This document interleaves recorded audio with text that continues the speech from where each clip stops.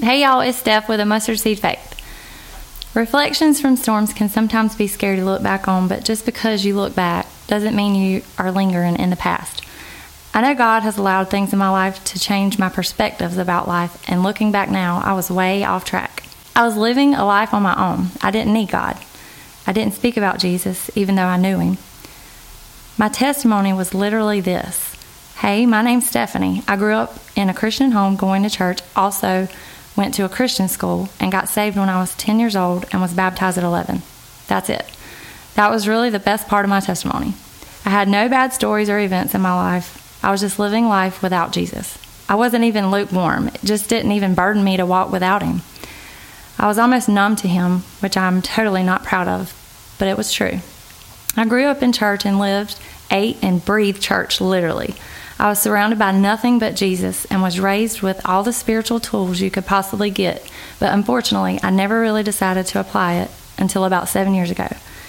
I'm so thankful that I decided to grow a relationship with him. While I can never be close enough to him, I'm closer to him now than I've ever been, but it was only because of a willing heart and the determination to truly allow his will to be done in my life, which requires a lot of humbleness, sacrifice, and more importantly, detailed prayer. Jesus, you are the one who fights for me.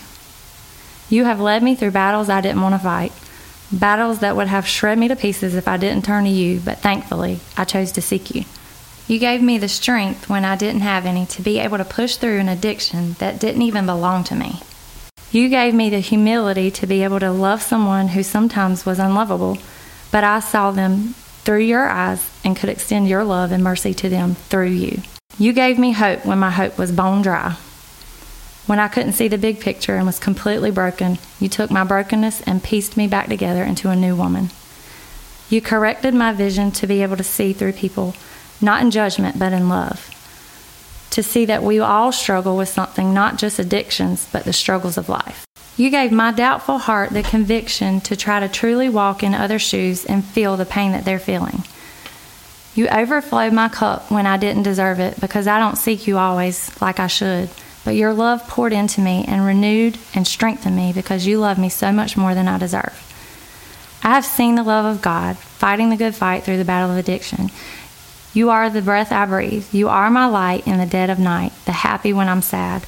You are my joy, the kind that I can't give, but people see it in me and recognize it. But when complimented, I give it back to you because, Jesus, you are the reason for the joy in my life. Jesus, you are life. I thank you for the blood you shed for me and the willing spirit you gave to all. I pray that I have this same spirit, the selfless, humble, loving spirit, and that I can share it with others because you deserve the glory.